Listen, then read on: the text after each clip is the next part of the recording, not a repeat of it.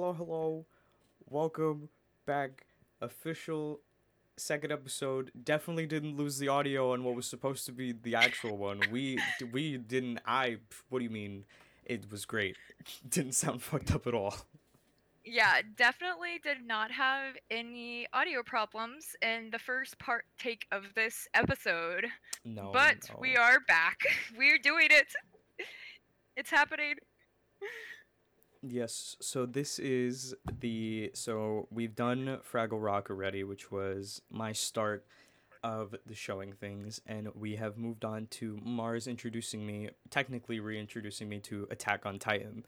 I watched Attack on Titan maybe when I was like 12 or 14, and I watched season one, and I was like, that was cool, and then I forgot all about it because I didn't watch any of the other stuff that came out after it. And I've been realizing as we've been watching, I remember much, much less than I even initially thought. And I don't really know shit about the show at all. Honestly, I think it's a great idea that you're watching it now because I think a lot of the topics that this show discusses is easier to comprehend as we grow older. I mean, That's I've fair. met a lot of fans who have watched it as a kid and then rewatched it as an adult and was like, man, I very much understand this show on a philosophical level than I did as a kid. I mean, so in what was supposed to be the first episode, we had stopped at the first five episodes, and I was left on the cliffhanger of Eren getting his leg and arm eaten and presumably Oh, dying. before Uh, we say anything, though, this will contain spoilers for season 1 of Attack on Titan. yeah, So if you haven't seen it, and I also tune want to off. say, if anyone gets upset with me for any reason that I didn't mention that before, I don't feel bad if you didn't assume spoilers. That I don't know why you wouldn't. Yes, this is a very spoiler, probably heavy podcast when we discuss the things that we like. Yes. So we left off this time entirely. We're 10 episodes in. We left off, if I could pull it up, we're leaving off on the prelude to the counterattack part 1 is where we left off. Yeah. Which is kind of it's a little bit crazy. Cuz I truly didn't think like oh wait So a when minute. No, we didn't. We left off at the Battle of Tross District Part 6. I was reading the numbers wrong. Oh, okay, yes. And when we first tried to shoot this, like the first part of this podcast, we went into a lot about because we only watched the first five episodes, which doesn't give you much, but also at the same time gives you a lot. We start off with the show, young Eren waking up from this weird dream, Mikasa hovering over him, and then enter into this attack of the walls by these two giant titans, which we've come to find out to be called as the Armor Titan and Colossal Titan. Mm-hmm. And I think we discussed a little bit about how the Titans work. From what we know, I think that in the first five episodes, we find out that there is the Abnormal Titans, Regular Titan, and then the Armored and Colossal. Yes, which and are their own subset of Titan. Yeah, I would say that the Armor and Colossal are a lot different since they seem cognitive in their selves. Oh yeah. I remember when we had talked about it the first time, you were very upset with me because I had guessed immediately, or at least noticed immediately, that who the Armored Titan was within the squad regiment. I can't remember his name, but I retained Reiner. knowledge of yeah, I retained knowledge of like a little bits and pieces here. Like I know who the female Titan is as well because that was like a big thing. So like I'd be surprised if I'd forgotten that. But I remember when all the scouts, I believe they're called, were lined up, I immediately noticed that they looked insanely similar, too similar to the point where I was like, hey, like I remember I paused and I was like, wait a minute, wait a second. And I was literally okay. I was so upset. I was like, "Oh my god!" And if AOT fans are listening, I mean, I feel like a lot of us did not. I mean, for myself, I did not make that connection. The whole time I was just like, what's going on? The Colossal Titan, Armor Titan. This is interesting. Nowhere did my brain be like, Reiner looks exactly like the Armor Titan. Maybe he is. No idea. No idea. And her name is Annie, who eventually we Annie. find out is the female Titan. And I will say that this is a little funny, but a lot of people thought Annie, when we first meet her as Titan form, was like Armin's mom, and that was my thought too. I was like, or I think I forgot whose mom we were thinking. I thought it was, but I was like, this is Armin's mom. But no, did not register that the fact that the Titan form looks almost identical to the person that it is. So frustrated that you got that. It was just so funny because I immediately saw him and it was like the jawline and the haircut. I was like, that looks so familiar, and I believe that the scenes are also like not far from one another. So like, since I still had the colossal, their armor titan, very fresh in my mind, I was like, hold on, wait a minute, and because then they have the same hairline. Yeah. And then we had also talked about and what I had noticed is like how they each seemed, at least so far from what we've seen, the big three, or the big two still, because we have not been introduced to the female titan, but the big two, which is the colossal titan and then the armor titan, and how I felt that the armored or the colossal titan was very much like, and the armored, both of them are just there to like follow orders of some kind, because they do one thing and leave the rest up to just the other titans to do. Yeah. Considering they can do so much damage, it's very interesting that like they're portrayed like that, to just be like, I need you to do this, and then just dip out. Yes, and I will say I have I'm caught up with where Attack on Titan is currently at with season 4 part 1. I think it's like 144 days until part 2. Hopefully, Mappa, I love you. Please bring it to us. It does. I can't. So it's hard for me to like also talk about this without massively spoiling it for you. But there is kind of that. It is very much a thing where they have things to do and not to do too much. It will be, I think, I don't know when it's revealed exactly, but do you have any idea who the Colossal Titan might be?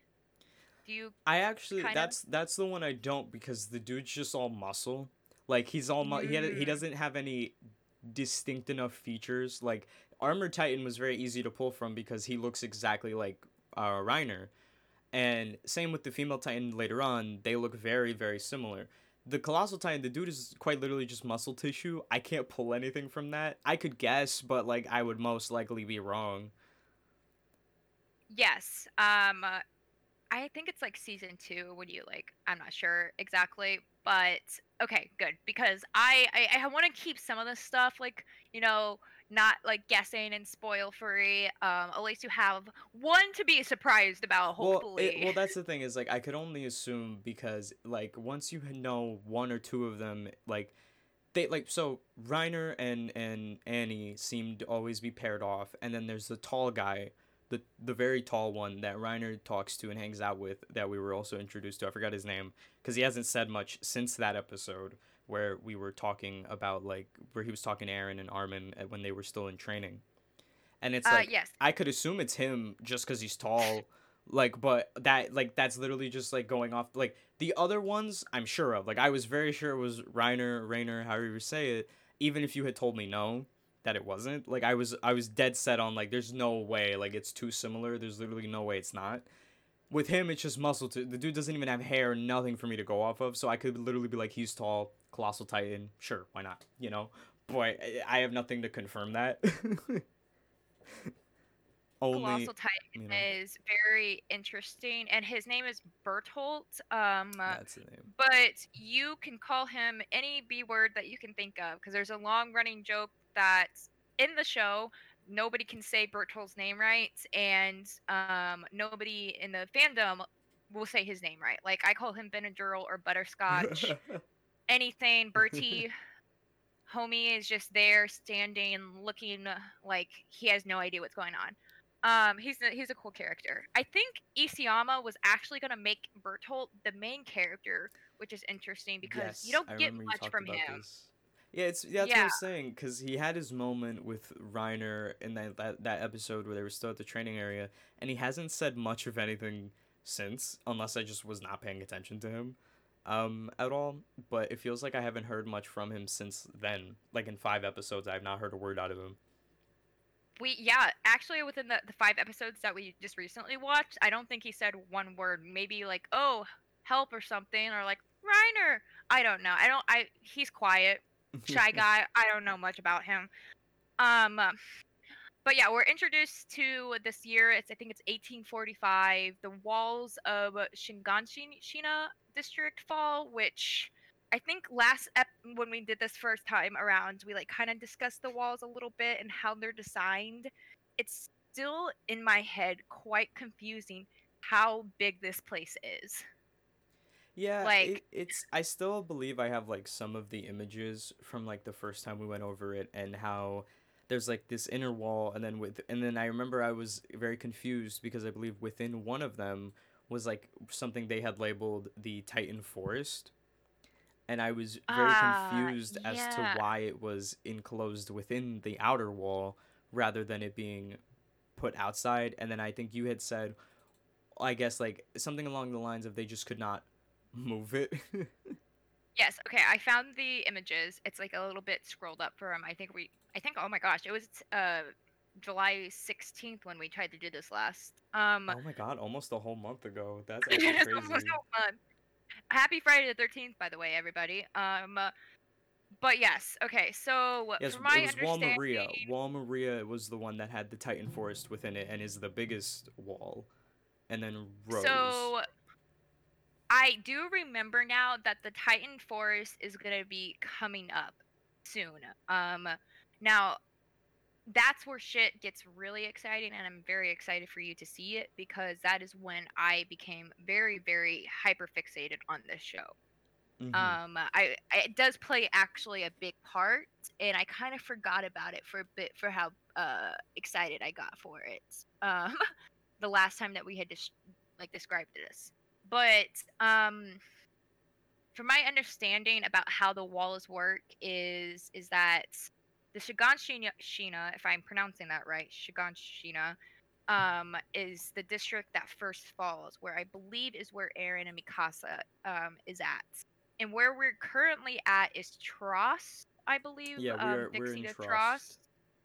Yeah, and it's all circular, and from how they animate it, it kind of makes like this place seem small, but then we kind of find out that this is actually ginormous, and there's three walls. I'm a little confused about how, like, if you see on the picture how like there's like these little pockets, Mm-hmm. and I still can't remember exactly what that, like, they don't really go much into those besides the first one, which is where the Mikasa and Eren are from. So I think that's where people kind of live, and then there's also Tross. There's like this inner wall, and then there's Tross, and then we go deeper and deeper, in which we'll find out later on more about the inner sides of the walls, and it very much plays out into a class system. Like the people who live outside in the further parts of the area where that's connected to the outside world struggle a lot more than the people who are in the inside. Oh, for sure. um As like what happened with Commander Pixis and when he was guarding that royal member who I can't remember, and how the royal member had like threatened him to be like, you have to protect me. I don't know where you're going. And Pixis is like, I have shit to do. I don't know about you, man.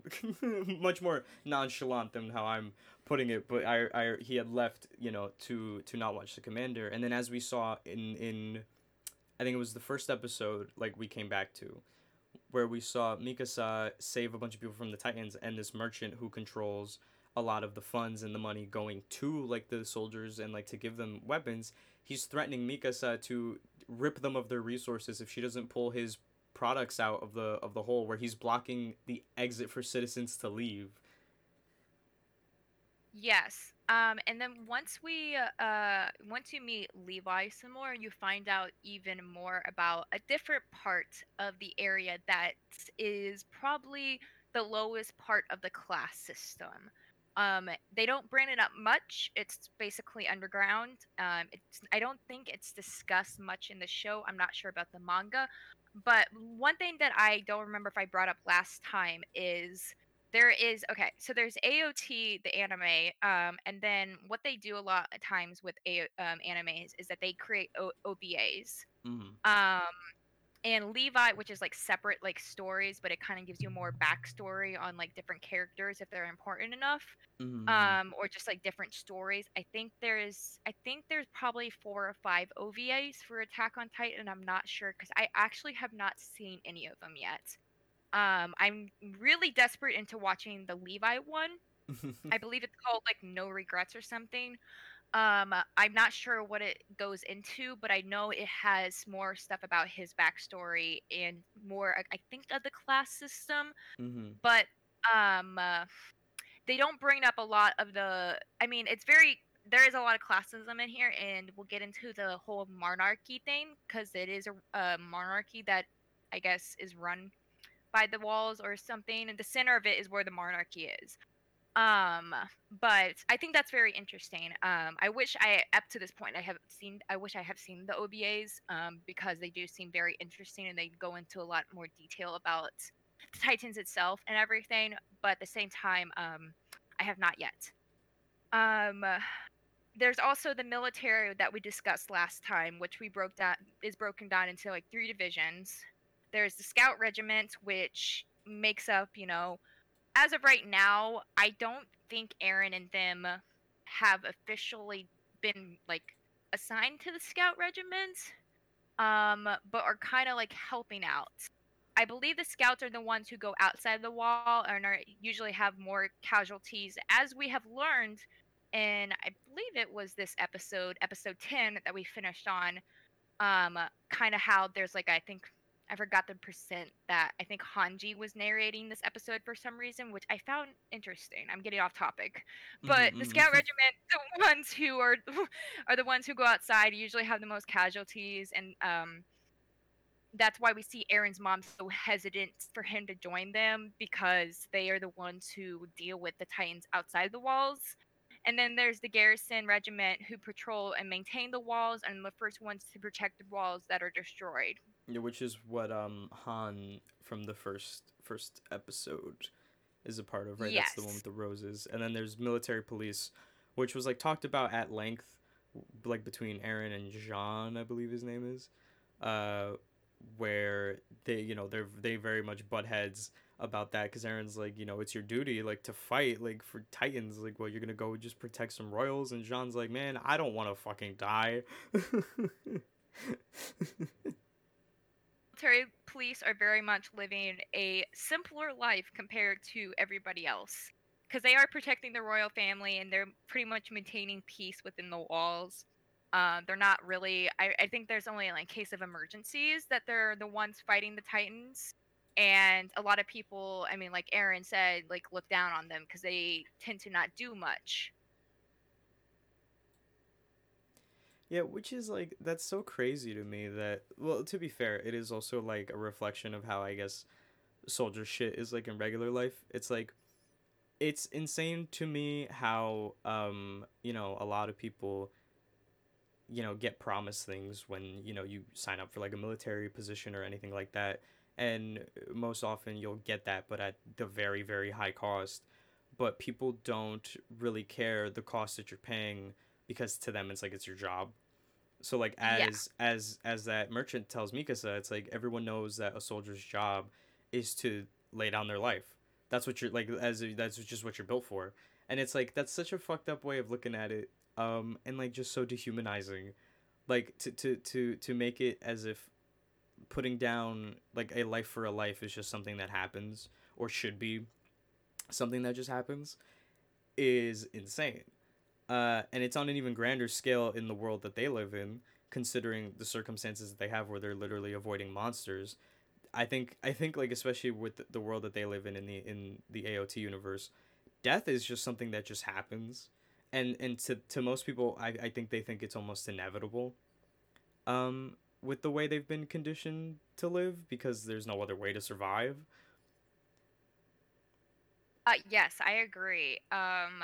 This is very much a universe where I mean it's fucked up, you know.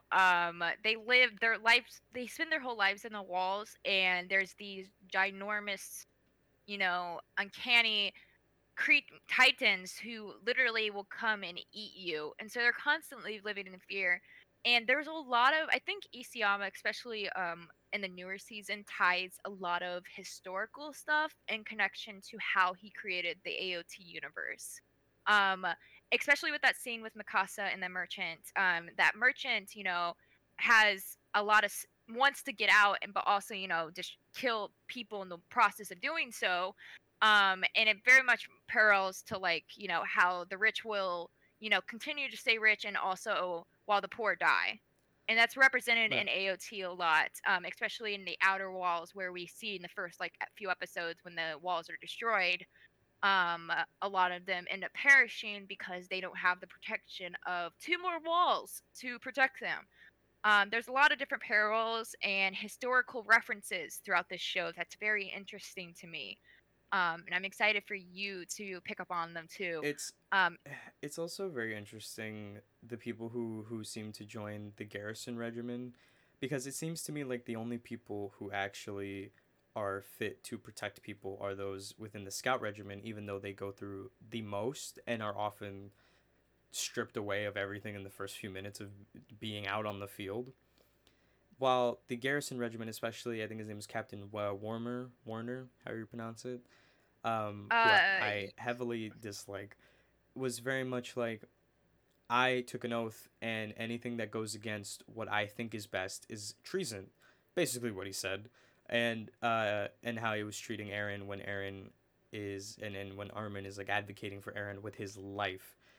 It is insane to me that someone like that, who is put in charge of manning the walls, or even like and taking such great offense to when he is questioned, like when those other scouts, I think they were scouts or other garrison regiment members, who were going to get extra supplies, when Captain Warner was like, I have to leave so I can go lead the backup, the reinforcements or whatever.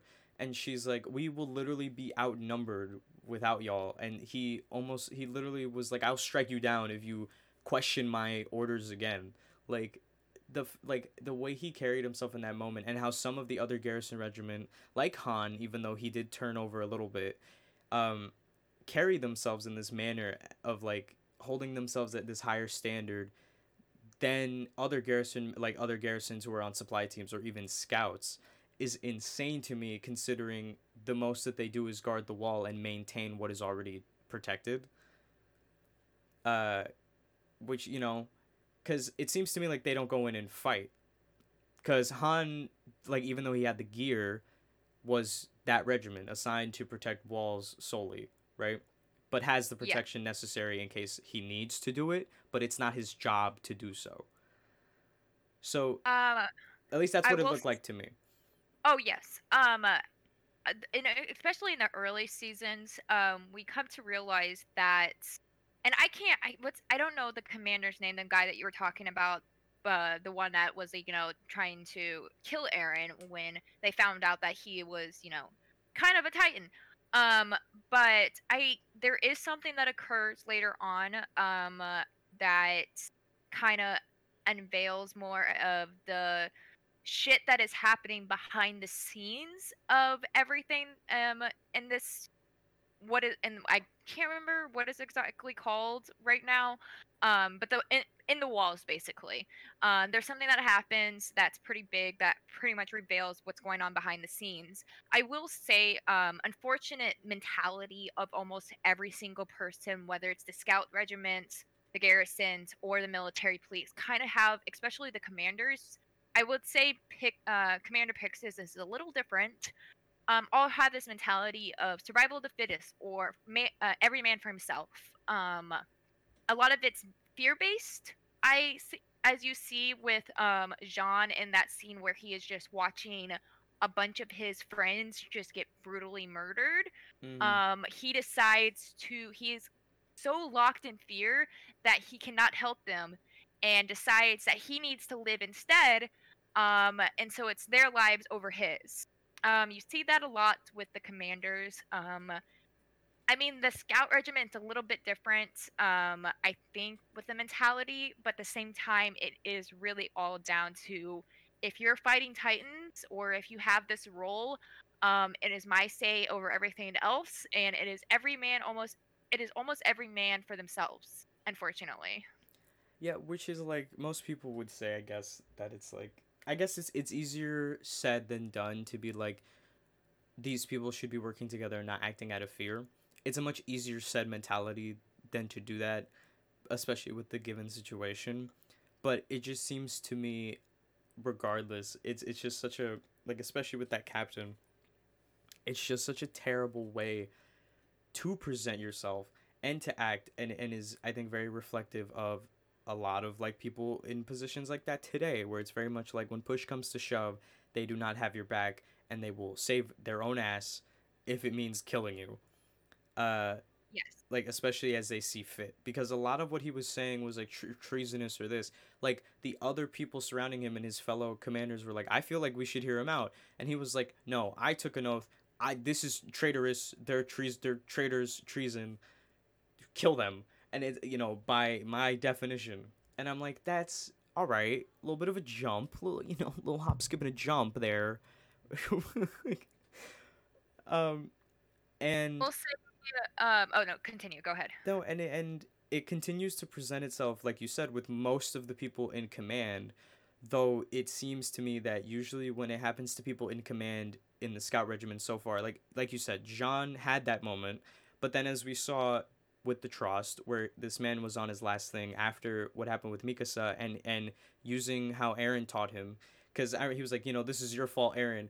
And what I thought he meant at first was that he was saying, this is your fault, like why we're all here. But I think, at least in my mind, the way he was saying it was like he was saying what he was about to do by taking up the position of being a leader and choosing to fight was Eren's fault for putting that shit in his head, because he was so adamant about telling Jean like to fight. So he's like, man, this is your fucking fault that I'm about to do this.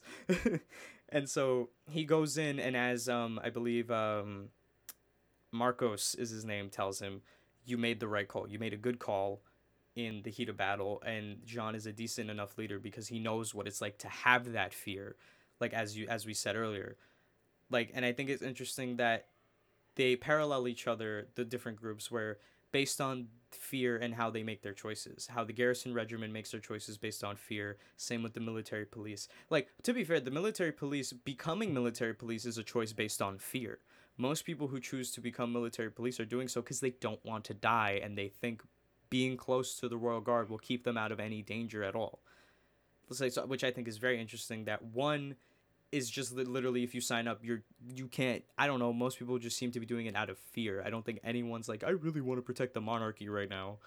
And then garrison regiment, a lot of their captains are making decisions out of fear, hastily, and out of fear of losing their own life.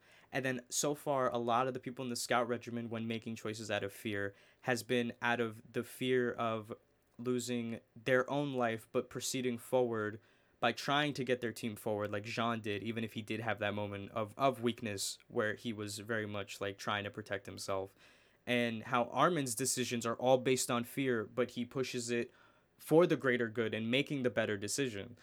Like every time, like as Eren said, he's the one who keeps a level head, and it's true. Every time Eren or Armin has been at immense fear, this man comes up with the plan and gets it done, and he's like smarter than fucking ever. Yeah, is an intelligent kid. Okay, I don't know if you remember, before the walls had fallen, they were reading a book that wasn't technically allowed to be in the walls because it told about stuff that was outside of the walls. So Armin has a lot of knowledge. Like they talked about the sea and how it's like full of salt, and that Aaron's like, "What? That's impossible. There can't be so much salt." Salt in the Um, ocean. uh, and they don't even know what an ocean is. They're like, man, what is this concept? They don't even know what the word is called. But Armin has this knowledge because he's a reader, and he has this intelligence that's just so impressive to me. And he is level headed. And I think that's what makes a great leader. And as we continue watching, you'll see some of the, like, reoccurring characters that we see on almost every episode kind of transform into this type of like leader personality. I will say when we meet Commander Erwin, this topic could come back up because he's the commander of the scout regiment, and he is a good representation of a great leader. Now, Mm-hmm. there is some stuff that happens that you might be like, oh, nope, I disagree with you. But in my eyes, he unites people in a way. And Armin also represents that, and he does a really good Well, job at doing like that. I could disagree, but like I think it's one thing to disagree and like one thing to be like I can disagree with like that's happened before with certain characters in the show so far where I don't necessarily agree with the way they make decisions, but also it's like there's not wasn't necessarily a better one to be had. Like I could say I don't maybe you could have done this, but it's also like yeah, that's a maybe. You know, it worked out, so who am I to say? I think Oh, that'll yeah. that'll probably happen a lot with people, especially in command. Um, I can imagine, especially it happening with Erwin, considering who he's leading and the decisions he has to make on a daily basis with his whole team. Yes, and I can't remember what season it is, but we will, like I said before, find out more about the military police specifically and what happens behind the scenes. And I think that it's gonna confirm a lot of the stuff that you just said, um, because it's a little fucked up in a way.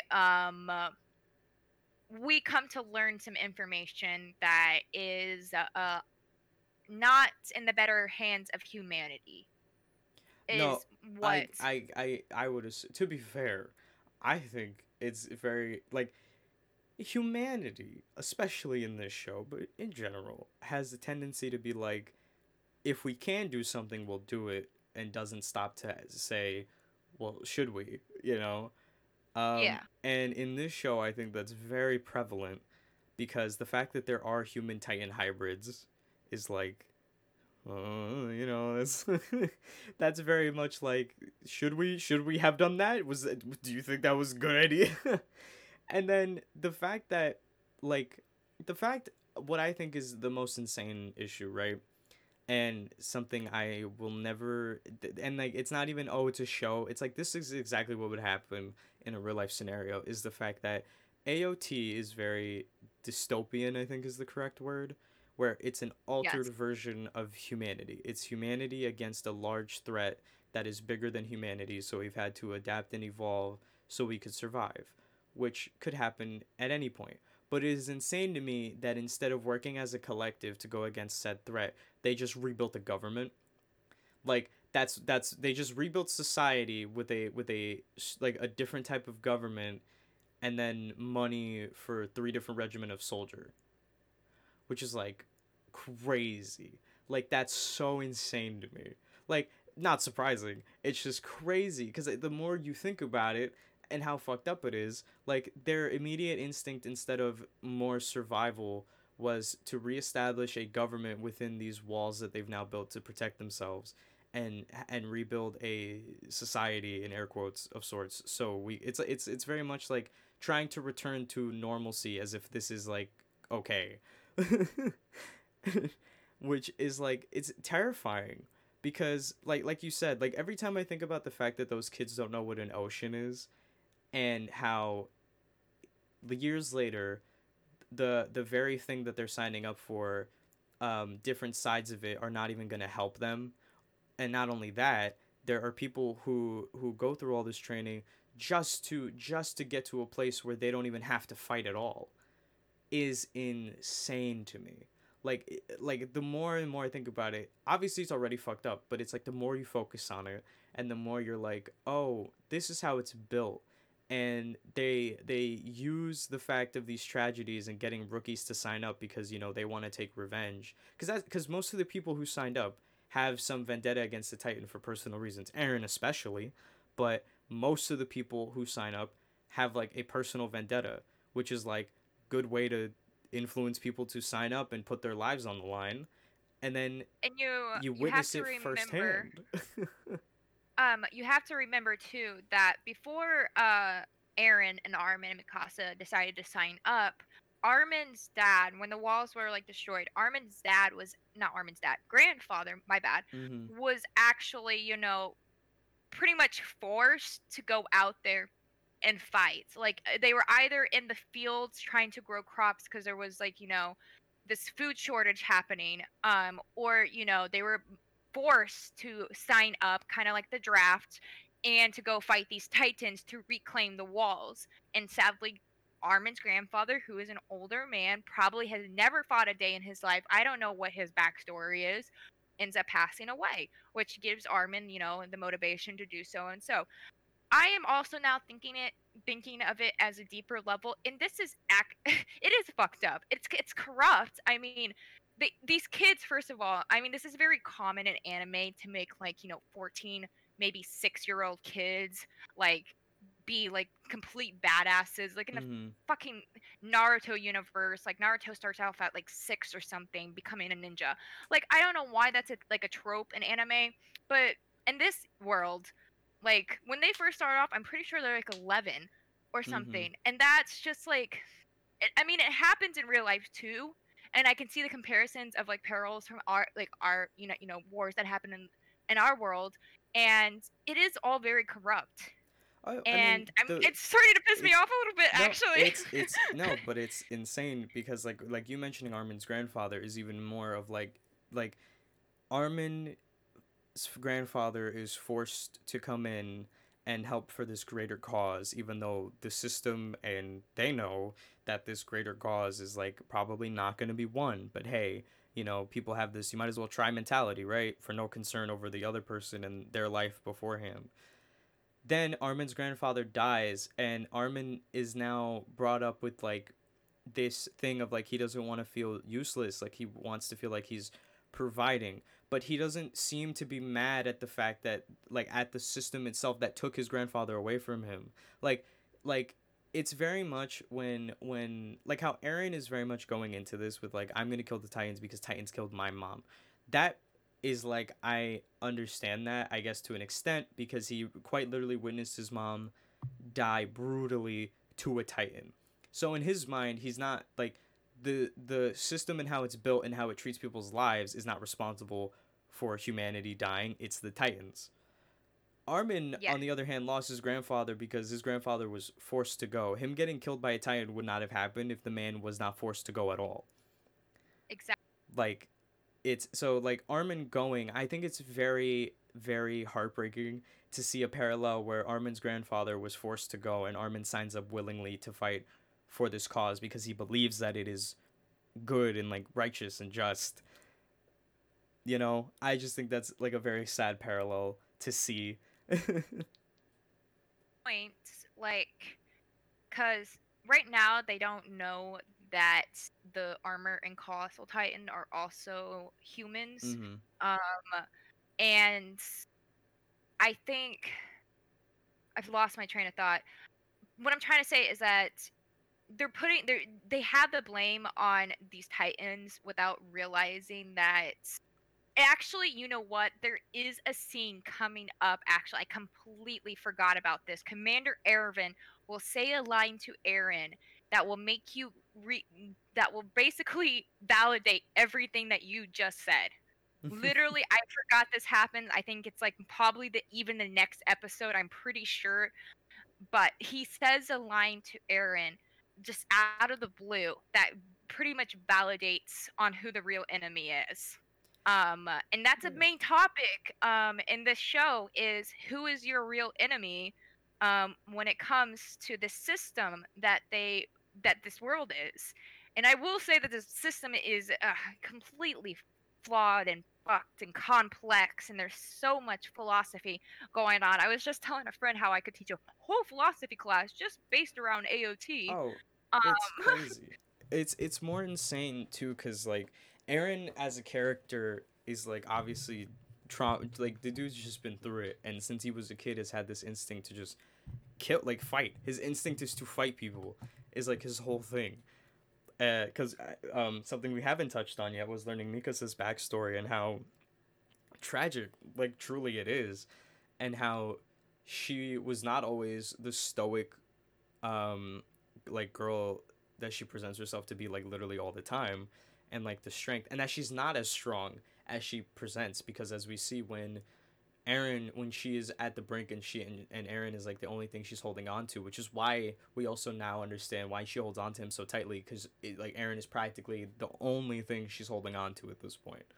Like she has nothing else to hold on to, and Eren showed her the slightest bit of kindness when she was at her lowest point as a child. Uh, with no Yes. hesitation. Like I'm also glad that we got that, because I remember in the first few episodes I was like, I don't like the fact that Eren is very much like seeming trying to distance himself from Mikasa. So I like that they gave us that exposition as a kid that Eren is a fucked up guy and he's trying to show that he cares for the people in his life in his own fucked up little way. As best as he knows how to.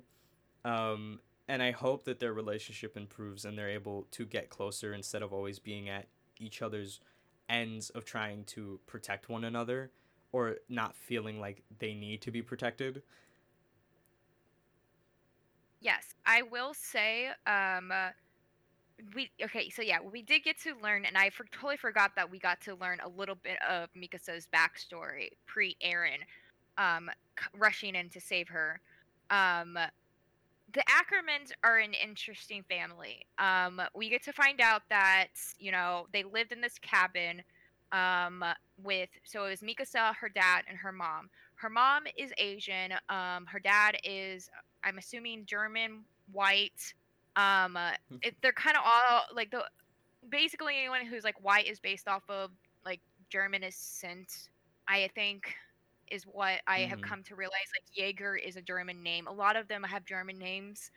And we come to find out that these guys come in and they are trying to kidnap Mikasa and her mom for the reason that they are Asian and the fact that it is very rare to find you know, people that are Asian in the walls, and that they were like, oh yes, we can sell them to, you know, the rich people, the wealthy people, because they're gonna want them and stuff. And unfortunately, Mikasa's mom passes and her dad passes. They get killed.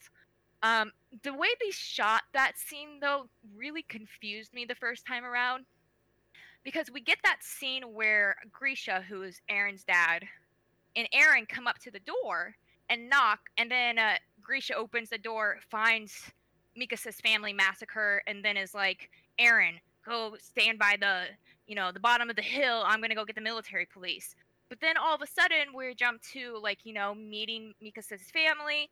The guy is coming, killing Mikasa's dad, Mikasa's mom, and then Mikasa being tied up. And then all of a sudden, Eren's on the opposite side, and I'm always still a little confused about how that happened. I don't know if the guys took Mikasa into another room and then Eren came back and tried to save Mikasa, or if he was there beforehand and knew about it somehow. Well, what I'm assuming happened is that like their little place was not far from like where they were at, and Eren went to go look for it himself and found it. Because I also have to assume if you're trying to kidnap someone, you can't be far, because like you run a bigger risk of getting caught, like Yeah. the farther that you are. So I assume his dad was like, "Stay here, I'm gonna go do something," and Eren was like, "Nah, fuck you, dad," and like found the place, and his immediate instinct was like, "They're probably in there," and to fight them. Because we Like, also see that it took some amount of time. Because I think in the scene you can see like it's a little darker. Some time has passed since Mikasa's been taken. yes. And Eren goes karate chop on them with a knife, and for a 5 or 6 year old, just completely brutalizes them Yeah. until the point that he finds out that there's a third person. And I had mentioned to you that this following scene was rather important because once we find out more about the Ackermans, it will become prevalent of the way Mikasa reacted to this. Which is where I think that she kind of dissociated for a second and then realized, this is how life works. I don't know what the correct philosophy term is, but she very much comes to this realization that it is eat or be eaten, which is still the concept of survival of the fittest. Like the victorious will survive. Darwin created this a long time ago. Blah blah blah. she comes to this realization that if she does not kill this guy, that Mm-hmm. Eren is gonna die, and that she will become weak and she will not survive. And it's interesting though because she carries that, and yet she also carries the positive side of it, as we saw, where she is gonna die, and she chooses to remember moments with Eren, and she repeats her old philosophy. This world is cruel, but it has its moments, and it can still be beautiful. Which I think for a character like her, who has been continuously shown as being somebody who doesn't care a lot except for Eren, and even then it's been like so serious that it doesn't feel disingenuine, but it's very hard to feel it empathetically or like in that sense because she's so serious about it. And I like, especially like we get to see it on both of their ends when Mikasa is giving up, and she comes to that conclusion. The world can also be beautiful, and we see even more emotion after Eren exposes himself from the Titan carcass, and she just breaks down in relief, in I don't know, in any other emotion that she may have had the minute that she lays eyes on him, thinking that she had lost him. Oh yeah, and that scene where she's like just like on the ground, like giving up. She like jumps from like nihilism to absurdism, and she's like, "Okay, you know what? I get it. This world is fucked up, but there's also beautiful things, and Aaron's alive. Heck yeah, my only family." And I always really enjoy that. It's good to see. I mean, when I first watched this, I literally thought was like, "Oh, so this is gonna be a show where they kill off the main character." In like the first 5 episodes. Okay, moving on. Didn't see all of this coming, but yeah, it's interesting to follow the thought process of the characters because if you remember Sasha, she was the potato girl. Yes, yes, I love her. We I love her too. Great character. She has a very Optimistic. positive, optimistic, yes, there's a word I was looking for, optimistic outlook, while especially when they were on top of a roof, she was like, come on Hmm. guys, we can do this, and everybody else was like, we are gonna die. And she has like this very optimistic outlook while everyone else is just like, no. But also at the same time, she is also struggling with like, you know her own shit, and we see that a lot with like all of the characters, their different thought process, like especially with Jean, and that conversation he has with Marco, and Marco telling him that he's going to be a good leader. Like they have to, I know it's technically character development, but their inner monologues, that like the snippets of inner monologues that we get to see of them, is just always so interesting to me, Hmm. because it helps me process if I was like in this world. I like how would I react and stuff. Um, there's different like, I mean, obviously different characters have different like ways and stuff. The only one that we haven't really seen much of, and I think it's just probably because of his character, is Connie.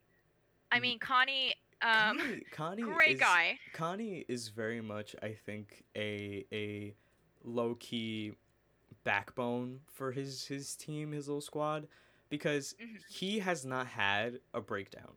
At least not one that has been as extensive as we've gotten from our other main characters.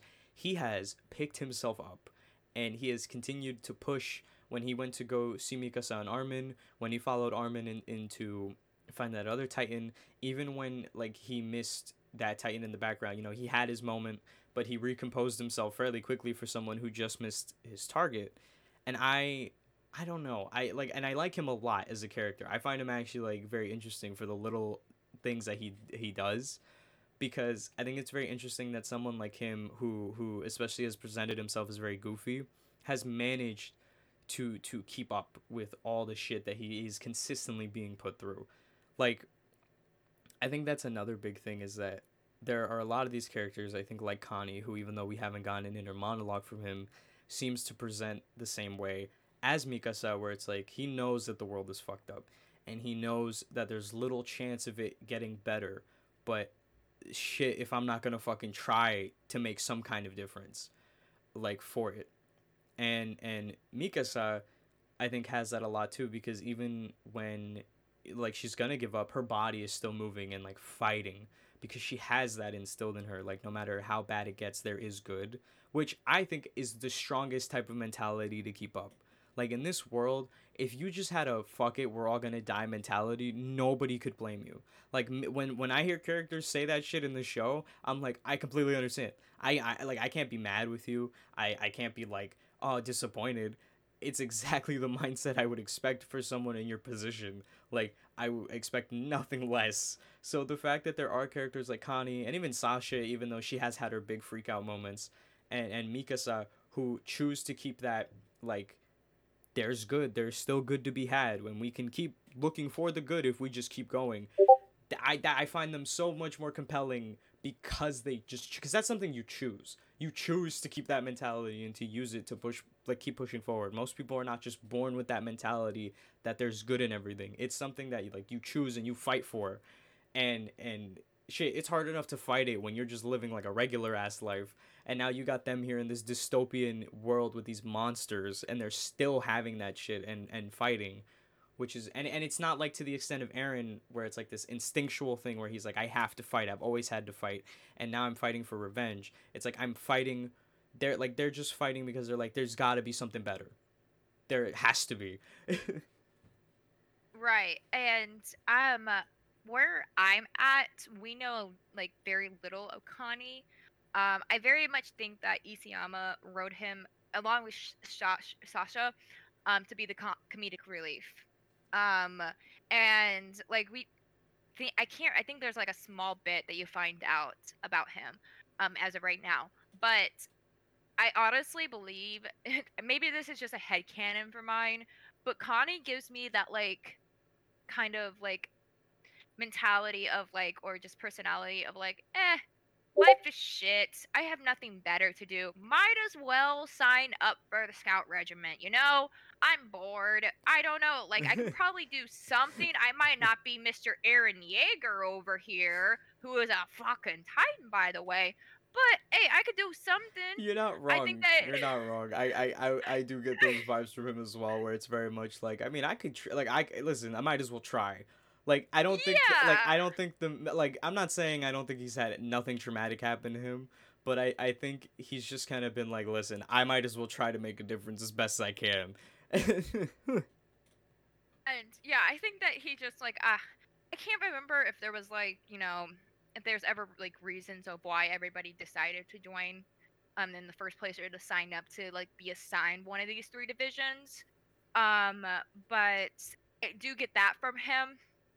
Um Sasha is a very interesting character and actually turns out to be a lot more complex as the show continues, and I she has just want her to be. I just want her to live a happy life with that blonde girl who I can't remember the name of. what's her name, Krista. It might Do be. I don't even think we got to see much of No, Krista no. in So okay, I Ymir. brought it up because she was in the first episode where we get back, and Sasha's like, you must marry me, and I was like, that's a little fruity. It's a little fruity, Sasha. It's a little fruity You of you. you It's a you little will you will find out who's fruity with Krista. Actually, No, you said there this. is You some said this fruity. in the first time around recording because they had their little fruity moment at the beginning in the little camp where Krista feeds Sasha after she's like been running the whole time because she got punished for eating the potato. Yeah, And then when she was like, you must marry me after this, the way she said it very much had like a haha JK unless type of vibe. So it was so I'm very excited. Like I just want to see more of them. Like this show, especially like the beginning 3 episodes that we watched today have been angst. It's been angst, angst, angst, oh angst. yes. So like, and to be fair, for me to expect anything different considering the material is wishful thinking. But but I hope to see more of the interpersonal relationships between characters like that grow, because I think it would be nice in the midst of all the chaos that is happening to have them grow closer and be able to show that, like, and obviously, they most likely will, but I really want it to feel like interpersonal, like very much we are bonded, not just bonded beyond fighting. Yes. They're all of the characters.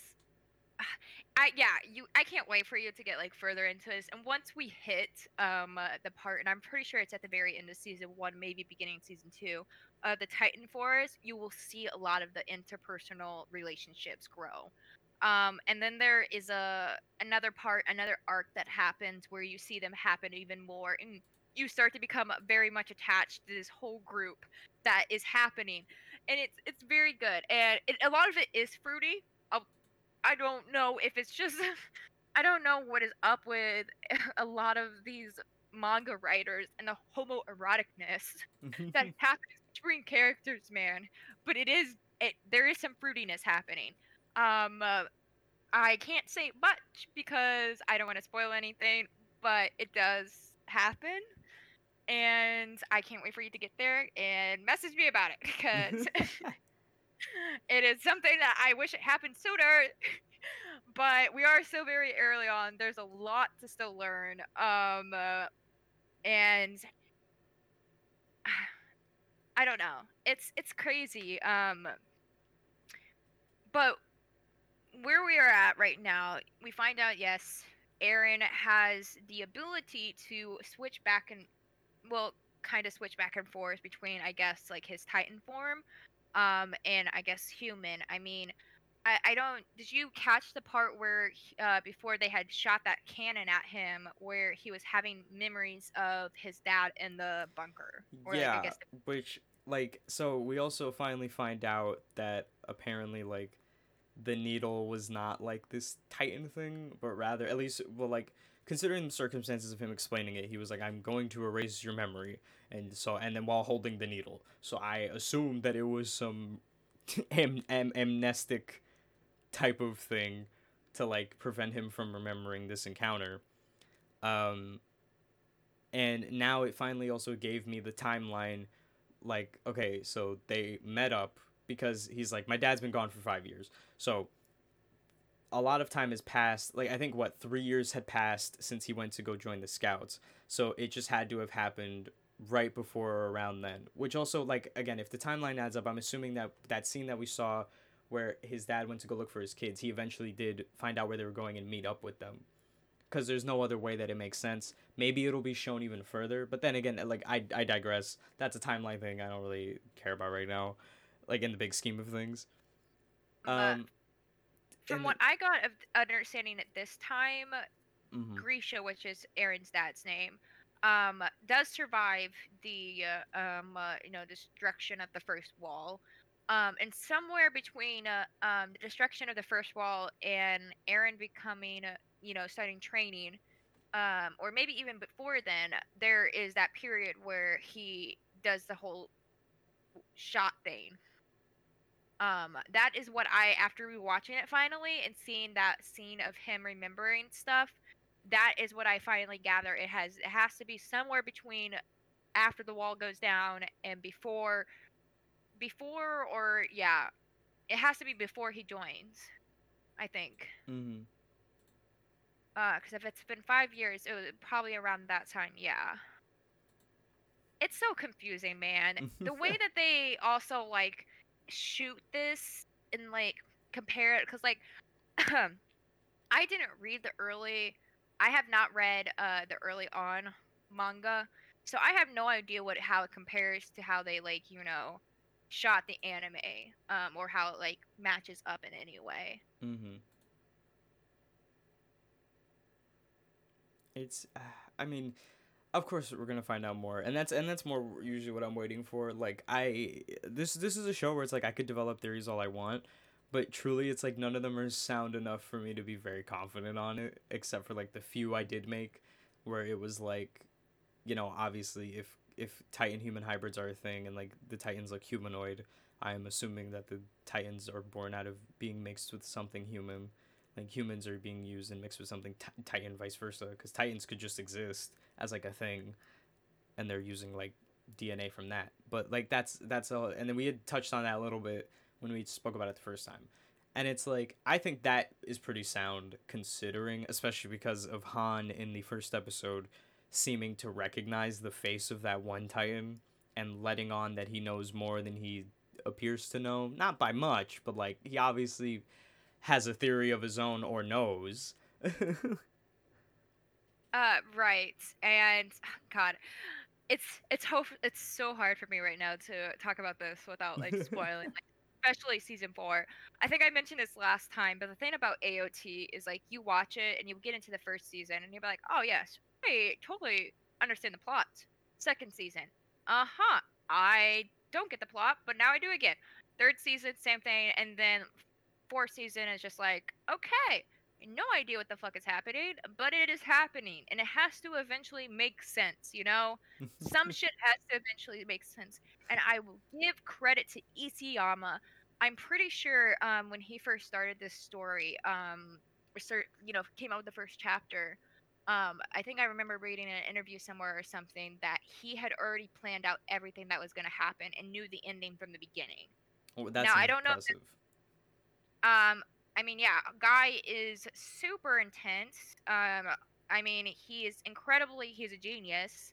I give credit to him, but he also is absolutely insane and wants to make a bathhouse a hot spring of all of his fans' tears. So that says something about what you have going on for AOT. Um, I mean, I'm excited, especially to finish season one. Just cause, just also to give a disclaimer to people who are listening.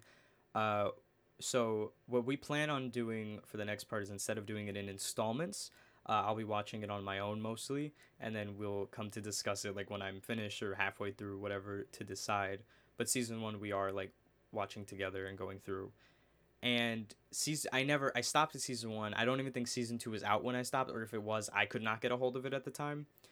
And so I don't know anything about anything. Like season one, I stopped, and then because I was not involved with anime, much less AOT, or AOT, much less anime, um, I never got spoiled on anything that was happening.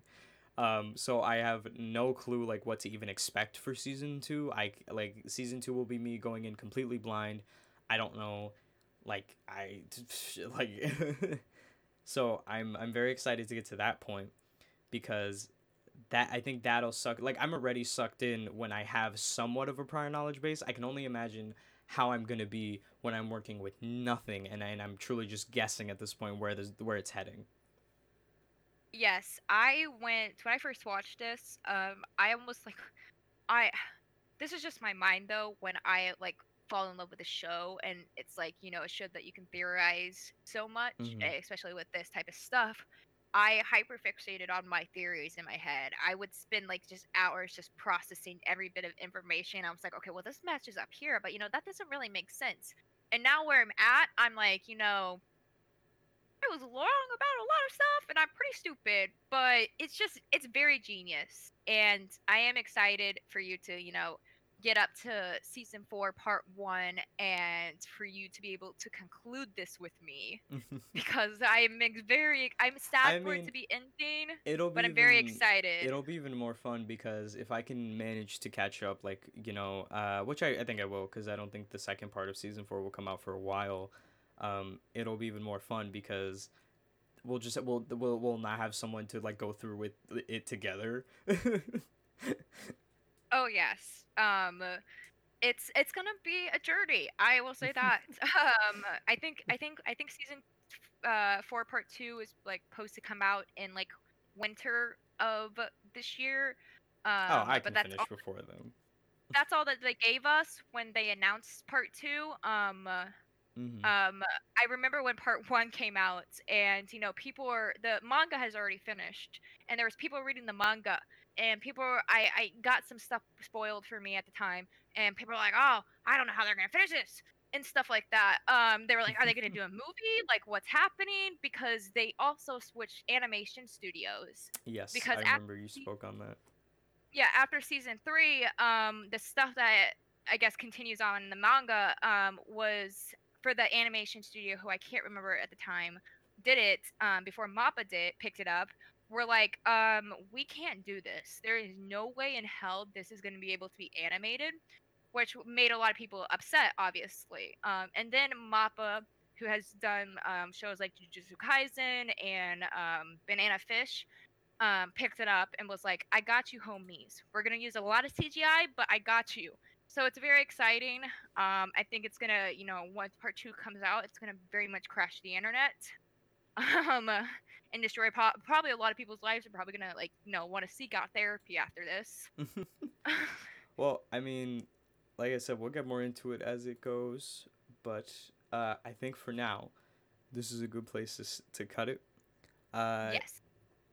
I cannot wait to I'm actually very excited also because I remembered, so we got through Fraggle Rock, which should be going up after this one, the second part of that, and I'm very excited that we got through a bulk of it because the second thing I had on my list is going to be very fun to watch because it's as you said, the creator of your thing was very much like, I want to make a fountain out of my fans' tears. This show that I'm thinking of had did that to me, and and I'm sure it will provide the same. But Oh boy. up until then, uh, thank you to those who are listening, and hopefully we will see y'all for the next one. Goodbye. Thank you guys.